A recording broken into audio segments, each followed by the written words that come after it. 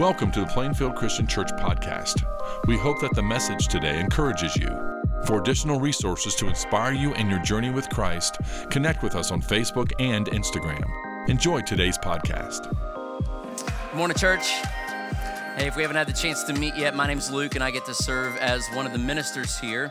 And I'm a nerd. One of my very favorite authors is a guy by the name of A.W. Tozer. In fact, if you're a fellow nerd and you like to read, you should put A.W. Tozer on your summer reading list if you're a person who wants to dive deep into the things of God. Super short, simple, but he's awesome. A.W. Tozer was a preacher. He was a man of prayer. And I can remember as a kid, my dad telling me stories about how A.W. Tozer would get up very early in the morning before it was light, and he'd go into the office at the church there. But before he went into the office, he'd put on his suit and his tie. You know, clearly I do not wear a suit and tie into the office, but he gets into the office, and then he would change his clothes again when he got to his office at the church. He'd take off his suit and he'd put on his praying pants. He had praying pants because then for the first hours of the day, he would get down on his knees in prayer. And it wasn't uncommon for him to end up prostrate, face down on the ground, just beholding the glory of God. He was this fierce man of prayer. In fact, so the story goes, one time Tozer was going through his normal routine. He gets up early, it's still dark, heads into the church office,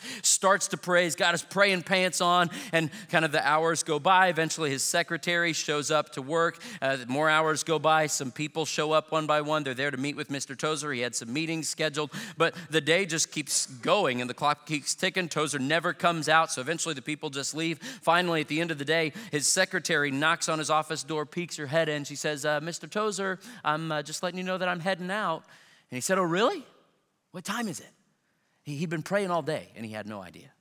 Now, that's not a very good way to run a business, just for the record, okay? Not very good for like the bottom line, customer relations. But for you to have that happen at least like just once in your life might not be so bad. To be the kind of person who could be so caught up in a love relationship with God that you lose all track of time. Yes, Lord, I want to be that kind of person. And so the story goes, eventually later on when Tozer died, it was the year 1963. You can go visit his tombstone today. And if you do, you'll see his tombstone could have said a lot of things, but it doesn't. It doesn't say preacher, doesn't say pastor, doesn't say author, doesn't even say husband or father. There was no debate. When A.W. Tozer died, his tombstone in Akron, Ohio, simply says, A.W. Tozer, a man of God. I mean, I want that to be said about me, don't you? That at the end of our life, the thing that defines us more than anything else, man, who is Caitlin? Who is Jim? A man of God, a woman of God. Lord, let it be true of us. Like Kyle said, we're kicking off a new series today through the life of David. He's kind of one of these great Bible characters back in the Old Testament. He was a king of God's people, and David was known as many different things. In fact, 1 Samuel 16 gives us a description of David. It said he knows how to play the lyre. It's kind of a musical instrument. He's a brave man and a warrior. He speaks well and is a fine-looking man, and the Lord is with him. Now, ladies, let's be honest. This is pretty much everything you're looking for in a man, right? Like when you go out man shopping, this is your list of criteria, right? You know, like he's musical, he's brave, like he's a fighter, he's got some like gentle, manly strength in him. He speaks well, and the ladies in the room are thinking, listen, I don't even care if he speaks well, it's just that he speaks. Can I get an amen this morning, right?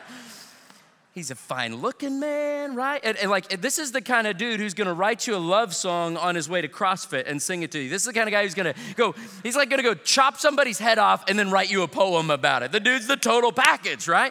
And we're going to see as we walk through the life of David, he's just got it going on. He's a crack shot. He's a poet. He's a diplomat. He's a leader. He's a king. Like, he's a compelling figure, the total package. But the most important thing in David's life was that last phrase right there, that the Lord was with him. In fact, throughout this series, we're going to hone in on another phrase that describes David in 1 Samuel chapter 13, 3 chapters earlier. Samuel writes this about David. He says, the Lord has sought out a man after his own heart and appointed him ruler of his people. You could have called David a whole lot of things, but more than anything else, the thing that's chiseled on David's tombstone in Scripture is that he was a man after God's own heart. Man, I want that to be said about me. So we're going to be asking this question over the next 9 weeks together as we walk through David's life. How can we be people after God's own heart? How can we be men after God's own heart? How can we be a generation of men that they'll say, yeah, those dudes are chasing after God's heart? How could you be a woman after God's own heart? And what we're going to see is it's not that David was perfect. We're actually going to see quite obviously that David was very far from perfect. He was a weak man. He was given to violence and secrets and lust and laziness. He was really bad at impulse control. And yet at the end of the day, the phrase that defined David more than any other is that he was a man after God's own heart. If you and I flew across the ocean today, you can go to Italy and you can see the sculpture of David that Michelangelo sculpted. It looks like this. You're welcome. This is actually part of Michelangelo's original vision, the swim trunks. I just figured I'd help him out a little bit. But this thing, you know this statue, right? Hundreds of years old, 13 feet tall. Took Michelangelo 4 years to carve it. Just this majestic work of art. And after Michelangelo got done constructing this, people would come up to him and they'd say, how in the world did you do this? We've never seen anything like it. How did you turn this massive hunk of marble into this majestic work of art? And here's what Michelangelo said. He said, I looked at the marble, and then I just chiseled away everything that wasn't David. Oh, don't you wish it was that easy? But that's what we're going to see in the life of King David in Scripture. That's a little bit of what God does with him, and that's what my prayer is that he will do for us over the next week, is that as we walk through David's life together, God would pick up his hammer, and he'd pick up his chisel, and that he'd just knock away everything that wasn't him so that we could be people after his own heart. And I want to invite you on a journey with us here. Before we dive into the sermon for the day, we're actually going to be reading through the life of David during the week over the course of this summer. I know summer's coming. We're going to be here and there and everywhere, but we want to stay connected. And so for you, if you're like, man, I've kind of gotten out of the habit of spending time with God every day, or like maybe I've never even done anything like reading my Bible or spending time with the Lord. I don't know how to do that or where to start. This is a great opportunity for you to jump in. Step one, we're going to throw something on the screen here, and here's what I want you to do. I want you to text David Readings, all one word. The only capital letter is the letter D. Capitalize D, David Readings, to the number 77411. Pull out your phone right now. You can send this text. We're going to leave it up here for just a minute. I texted it this morning. It does work. And here's what we're going to do. We're going to be reading through the life of David just a few minutes together every day for the next 9 weeks, Monday through Friday. We will send you a text message with that day's reading on it, the scripture that you're going to look up and read. And then just to help you process it, we're going to write a prompt or a question or a prayer, something to help you digest and process with the Lord what it is that you just read. So I hope you'll join us for 9 weeks only. We're not going to spam you, but this is a great way for us to be walking through the life of David together. In the sermons, we're not going to be hitting everything. We'll just kind of do the highs and lows, but we will cover the whole thing in our reading time together as a church. Let's dive into the message, though. We're going to be in 1 Samuel chapter 16 today. That's where we're going to kick things off. 1 Samuel chapter 16. It's in the first half of your Bible, the Old Testament, and while you're turning there, let me set the scene for you. You might remember that God's people, the Israelites, they were in slavery in Egypt. God rescues them from slavery in Egypt. They wander around in the desert for 40 years, and then they finally get to go into the land that God had promised them. And so the 12 tribes of Israel, they go into this promised land. They start to settle it. The 12 tribes all spread out, kind of kick out the bad guys, and their job as they dwelled in this land was to follow God's laws, to be God's people, so that they could show the world what God is like. And they're supposed to be different than all the other nations around them. And one of the primary differences was these 12 tribes of Israel, they didn't have a human king like all the other nations did. God was their king. And yet, as we so often do, they succumbed to peer pressure. They decided they didn't want God to be their king. They want a human king.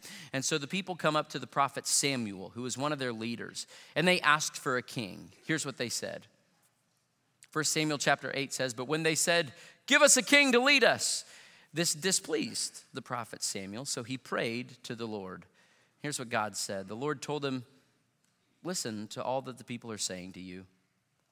It's not you they have rejected, but they have rejected me as their king. Man, what a sad verse. They've rejected me, God says. And he doesn't fight him on it. God says, okay, Samuel, give them what they want. Give the people a king. And so God chooses this guy named Saul to be the king. And Saul is honestly a pretty impressive figure. We see this in the next chapter. 1 Samuel chapter 9 says, Kish, how'd you like that to be your name? Kish had a son named Saul, as handsome a young man as could be found anywhere in Israel. And he was a head taller than anyone else. So he's big, he's good looking, kind of this tall, dark, handsome. Saul is a kingly kind of dude. And so Samuel the prophet anoints Saul as the king, and Saul starts leading the people. And honestly, he starts off pretty well. He's loving God, he's leading the people, but the power eventually begins to corrupt him and go to his head, and Saul gets impatient and he disobeys God and he fails to trust God. And so Samuel comes back and he confronts Saul about his sin, and Saul kind of halfway owns up to it, but he also gives an excuse. Here's what Saul says about his sin. It says, Then Saul said to Samuel, I've sinned. I violated the Lord's command and your instructions. And here's the reason why, he says, I was afraid of the men, and so I gave in to them. Saul feared men more than God. He cared more about people's opinions than God's opinion. So God decided to take the kingship away from Saul and give it to somebody else. That's where we come to the text we read earlier in 1 Samuel chapter 13, where it says this. You've done a foolish thing, Samuel said.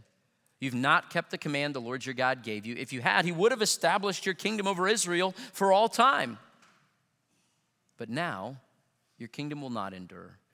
The Lord has sought out a man after his own heart and appointed him ruler of his people because you have not kept the Lord's command. So that's the scene. That's everything that's building up to our text for the day. And here we are in 1 Samuel chapter 16. It's a long chunk, but let's process it together. We're going to meet David for the very first time. First 7 verses says this.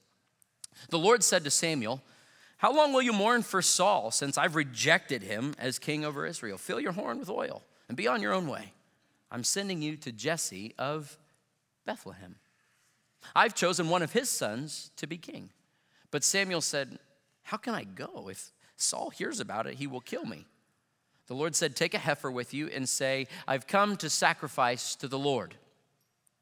Invite Jesse to the sacrifice, and I will show you what to do. You are to anoint for me the one I indicate. Samuel did what the Lord said.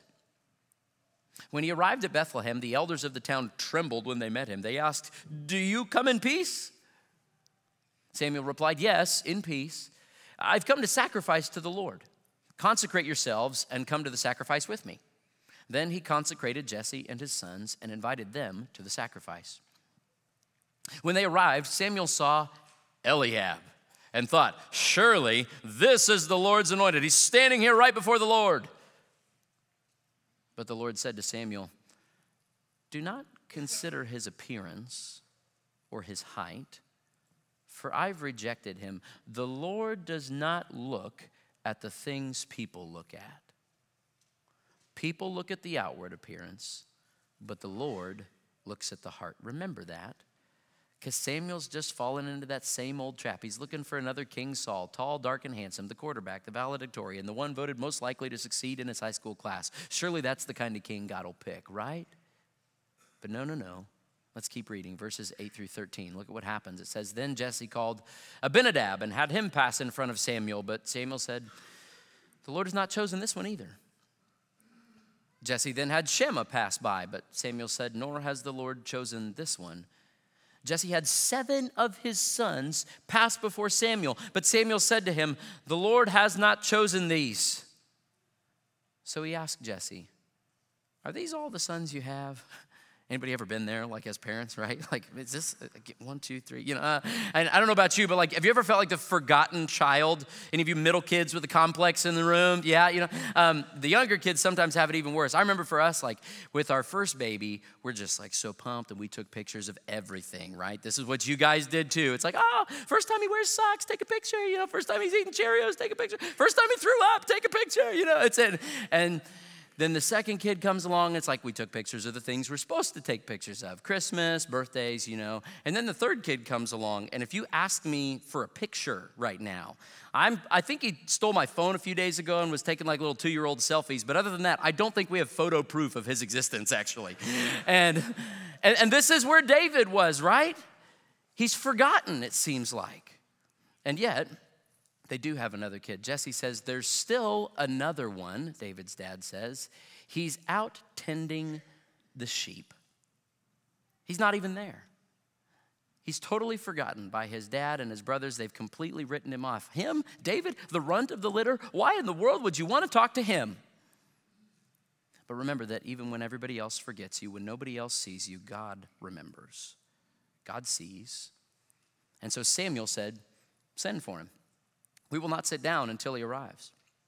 So he sent for him and had him brought in. He was glowing with health and had a fine appearance and handsome features. Then the Lord said, rise and anoint him. This is the one. So Samuel took the horn of oil and anointed him in the presence of his brothers. And from that day on, the Spirit of the Lord came powerfully upon David. Now, I like this story, but when I read this story, the question I ask is, if God already knew that he wanted David to be king, if he knew David was the man, then why the process? Why make Samuel work through all 7 of David's brothers before he gets to him? And maybe, just maybe, God wanted to teach Samuel a lesson. And maybe it's the same lesson that he wants to teach you and me today. It's in that verse 7, famous verse, where he says, the Lord does not look at the things people look at. People look at the outward appearance, but the Lord looks at the heart. You and I only can see the outside, but God looks on the inside. And we live in a world that judges people by the outside, don't we? We even think of romance, like the famous lines you always hear. You know, when I hear somebody say, oh, the first time I saw her, I knew she was the one. I knew I was going to marry her. And when I think, wow, if you knew that the first time you saw her, you are profoundly unwise. Like, you don't know anything about her, you know? And even if you do go on and marry her, those of us who've been married, you found out like 40 years after you get married, it's not the stuff on the outside that's going to be what you value most. It's the stuff on the inside. It's going to be how she loves and how she prays and how she thinks and how she serves and how she gives. That's going to be the stuff that matters.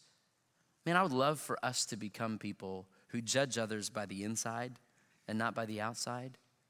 In fact, Peter writes specifically to the ladies in the church. Ladies, this is for you. The Apostle Peter in the New Testament says this. He says, your beauty should not come from outward adornment, such as elaborate hairstyles and the wearing of gold jewelry or fine clothes.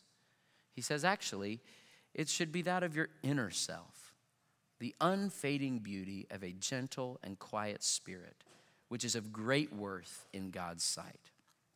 Now listen, that's not to say that you can't do your hair or buy some new clothes or wear makeup. My father-in-law says, if the barn needs painting, paint it.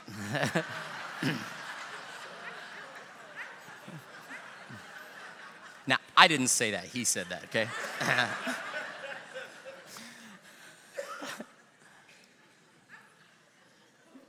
But I am saying that we know, don't we, that the deepest and truest beauty can't be seen in a mirror. I'm not just saying this because she's here. I said it in last service too. I think Rebecca's the most beautiful girl in the whole world. And I love the outside, but I love what's on the inside even more. And this is what God wants to see. He prioritizes attentiveness over attractiveness. He prioritizes character over charisma. When God looks at us, he wants to see deep down inside, and he wants to see a heart that loves what he loves and hates what he hates and is burdened by the things that burden him. That's why Jesus says that the most important commandment of all, first and greatest, is to love the Lord your God with all your heart. With all your heart. So how do we do that, right? How do you and I become people that on our tombstone it can say, yep, they were a person after God's own heart. The insides were good. 2 things from this story. 2 things for how we can get there. Here's the first one. Be faithful in the pasture. Be faithful in the pasture.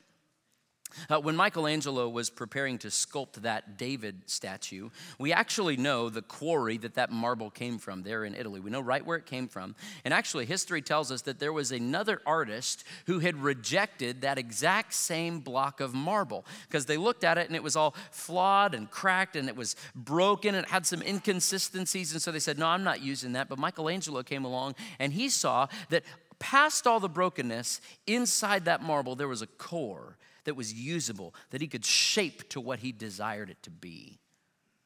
And I think that's what God did with King David too.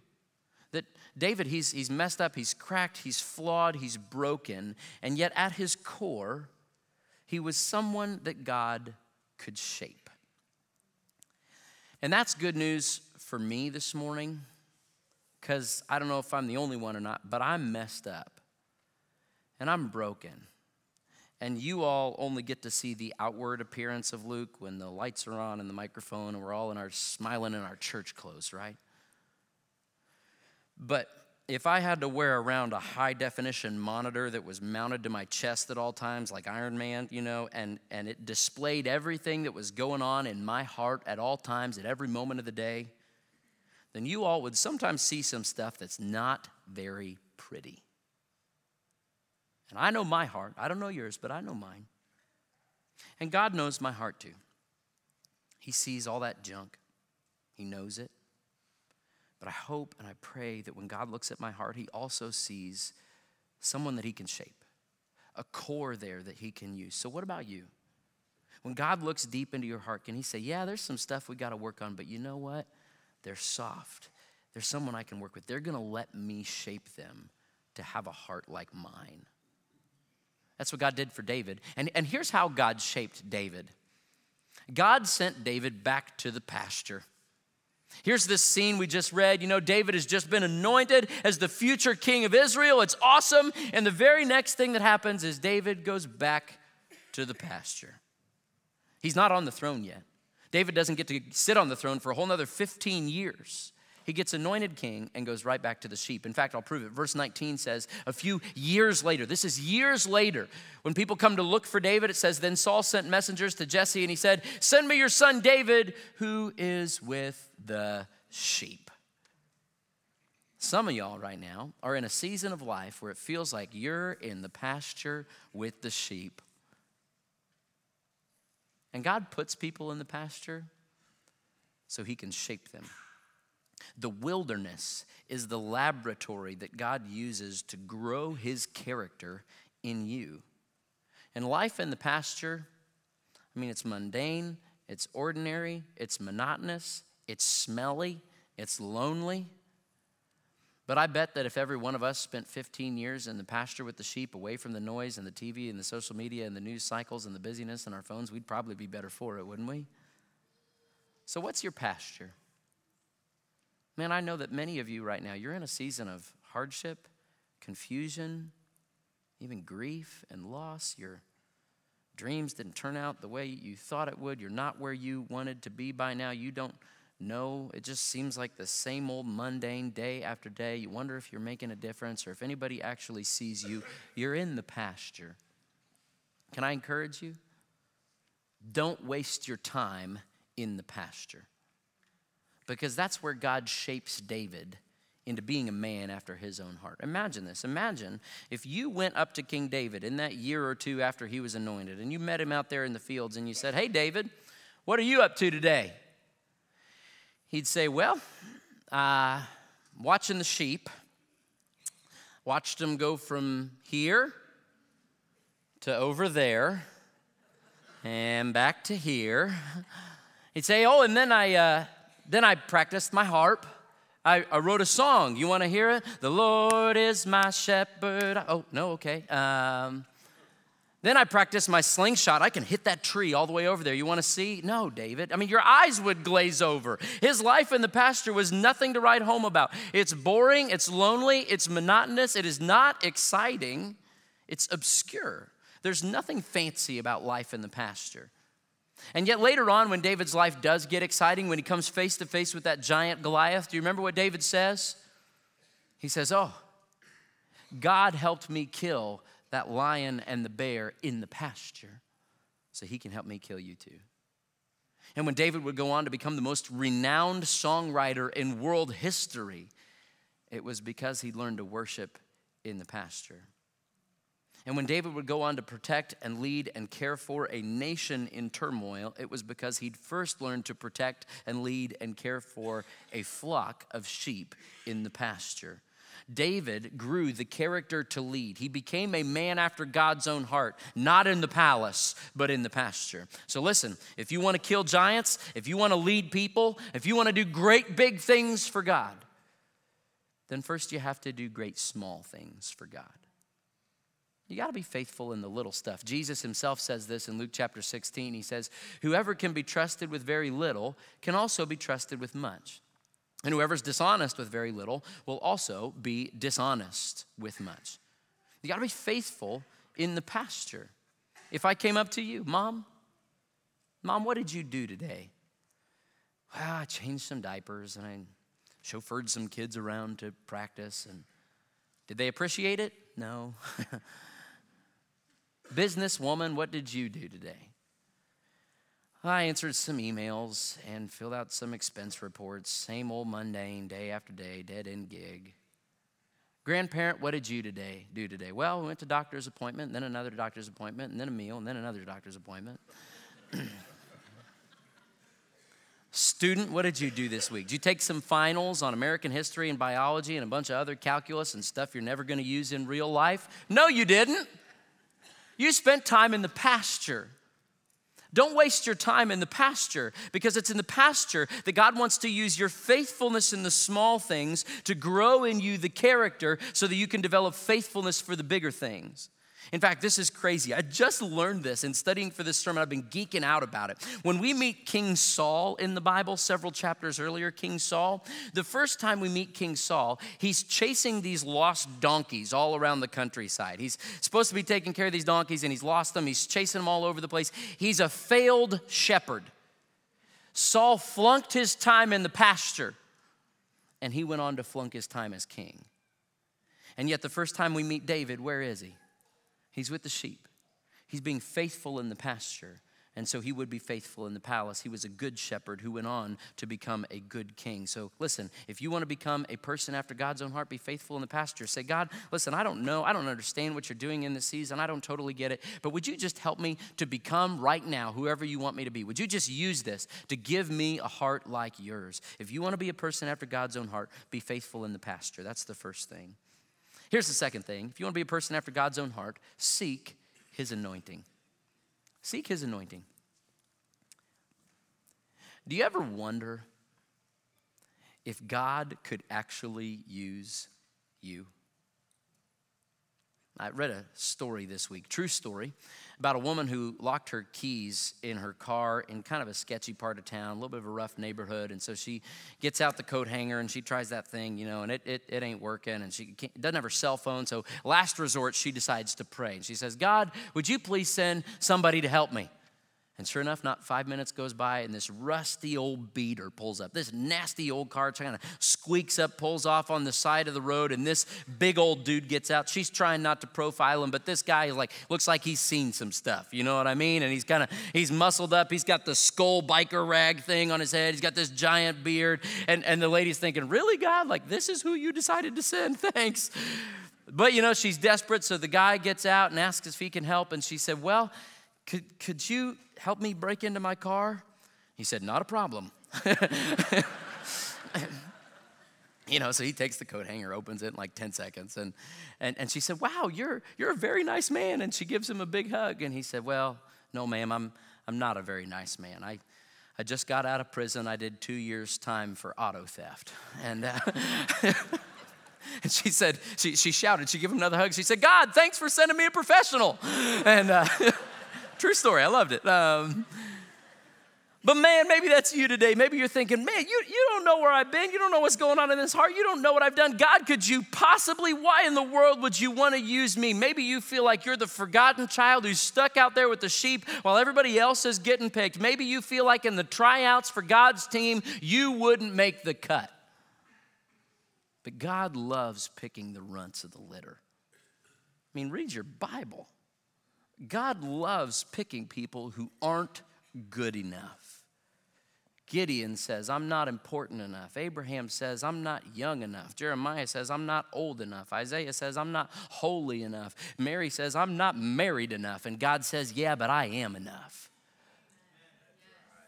And people would think, man, like if you're like me, you look in the mirror and think, God, you got everybody in the world to choose from. Why in the world would you choose me? I'm not good enough. Back in 2001, President Bush was giving a graduation speech at a college, and he said this, and I quote, these are his words. He said, to those of you who received honors, awards, and distinctions, I say, well done. And to the C- students, I say that you too can become president of the United States.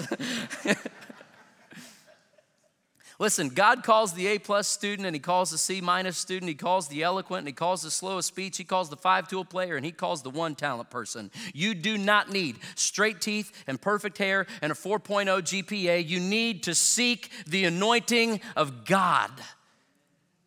Man, listen, the world has enough people with big personalities and fancy resumes and 5 skills and really successful and all kinds of charming and charisma and good looks. We've got enough of those people.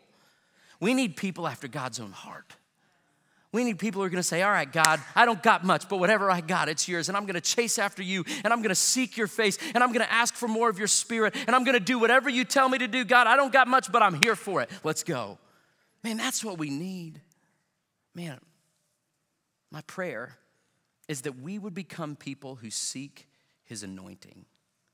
Because David, I mean, he's a talented guy. I'm sure he had some admirable traits, but we're going to see very clearly, David was not a superhero. He was a man, like any man, and he was a weak man in the same way that all men are. The only thing David had going for him was the anointing, that God had chosen him. All throughout the Old Testament, we see anointing. People will sometimes anoint things, but oftentimes they'll anoint people, like when a prophet or a priest or a king would come into their office. They'd be anointed with oil, and it wasn't magic. It was just this visual, symbolic way of saying, God chooses you. We're setting you apart for God's service. In fact, we read this earlier in verse 13. It says, so Samuel took the horn of oil and anointed him in the presence of his brothers. And from that day on, the Spirit of the Lord came powerfully upon David. That's where the strength came from. So wherever you are, whatever season of life you're in right now, no matter how inadequate you think you are, no matter what your doubts or questions, would you just become a person who says, God, I don't understand and I don't feel like I have much, but whatever you say, I'll do. And wherever you tell me to go, I'll go. And I'm just asking you to give me your Holy Spirit to sustain me along the way. Give me a heart like yours. And this is the key to it. In fact, we think of the Apostle Paul, we think of the early church, right, as these super saints. But Paul said it like this to the early Christians in Corinth in 1 Corinthians chapter 1. He said, brothers and sisters, think of what you were when you were called. Not many of you were wise by human standards. Not many were influential. Not many were of noble birth. He says, but God chose the foolish things of the world to shame the wise. God chose the weak things of the world to shame the strong. And that's good news for me because I'm weak.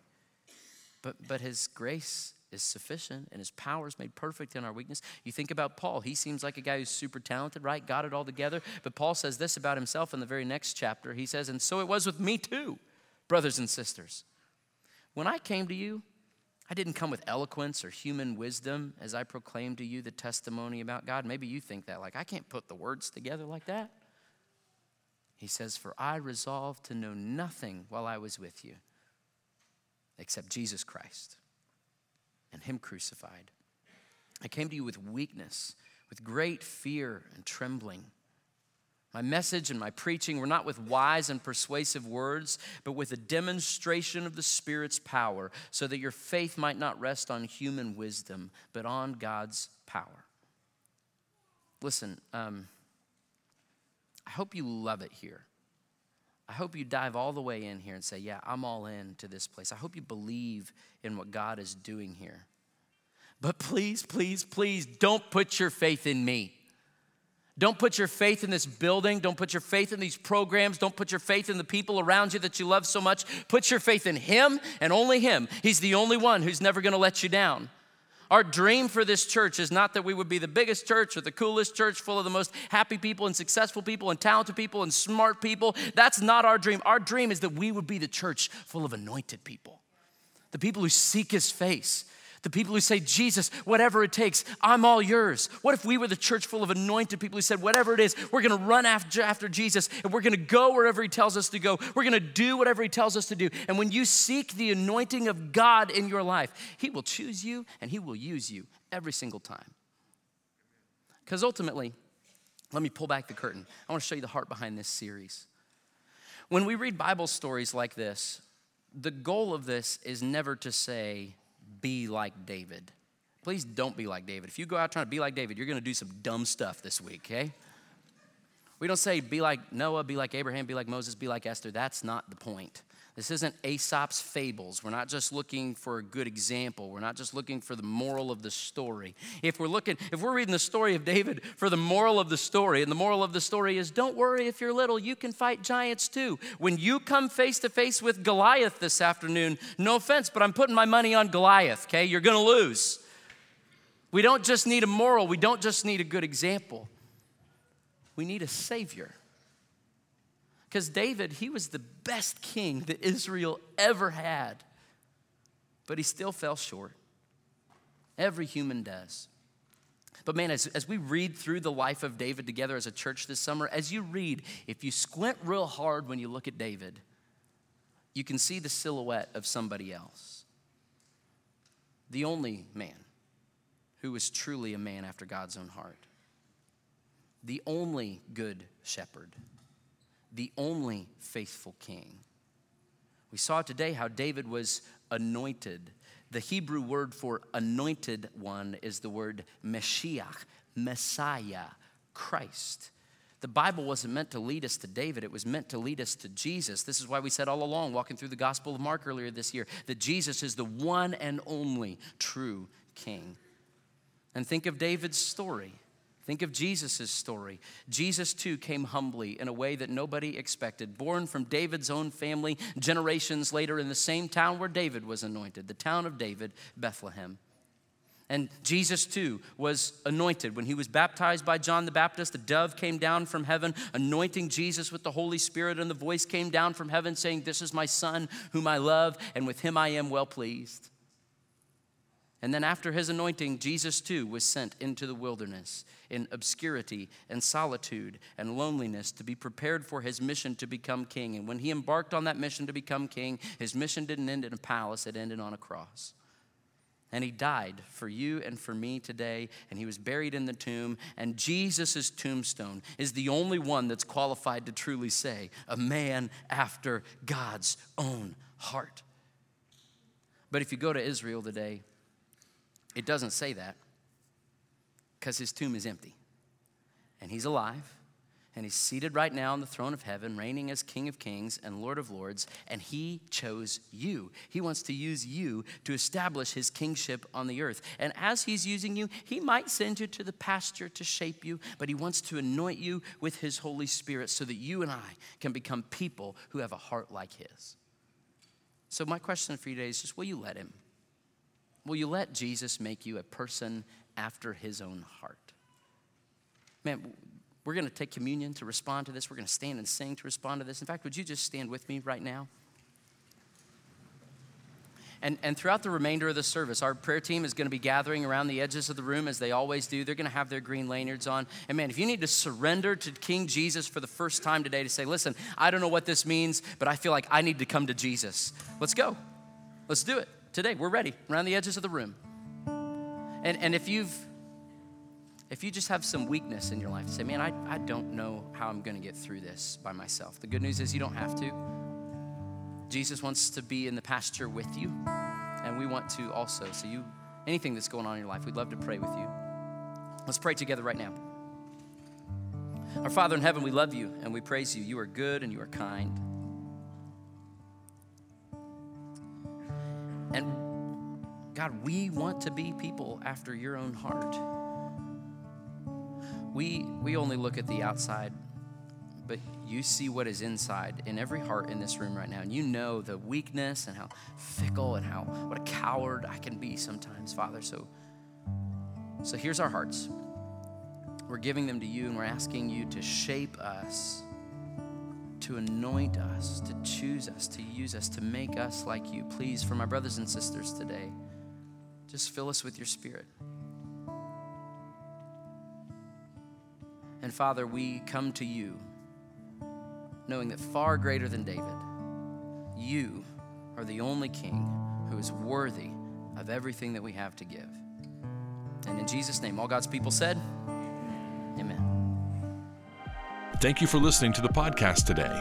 It's our desire for you to grow in your understanding of Christ's love as you partner with us in our mission to love all people to new life in Christ. If you have any questions about our church or would like to plan a visit with us, go to plainfieldchristian.com. If you would like to receive our podcast every week, we encourage you to subscribe to the Plainfield Christian Church podcast on whatever podcasting platform you prefer. Have a great week.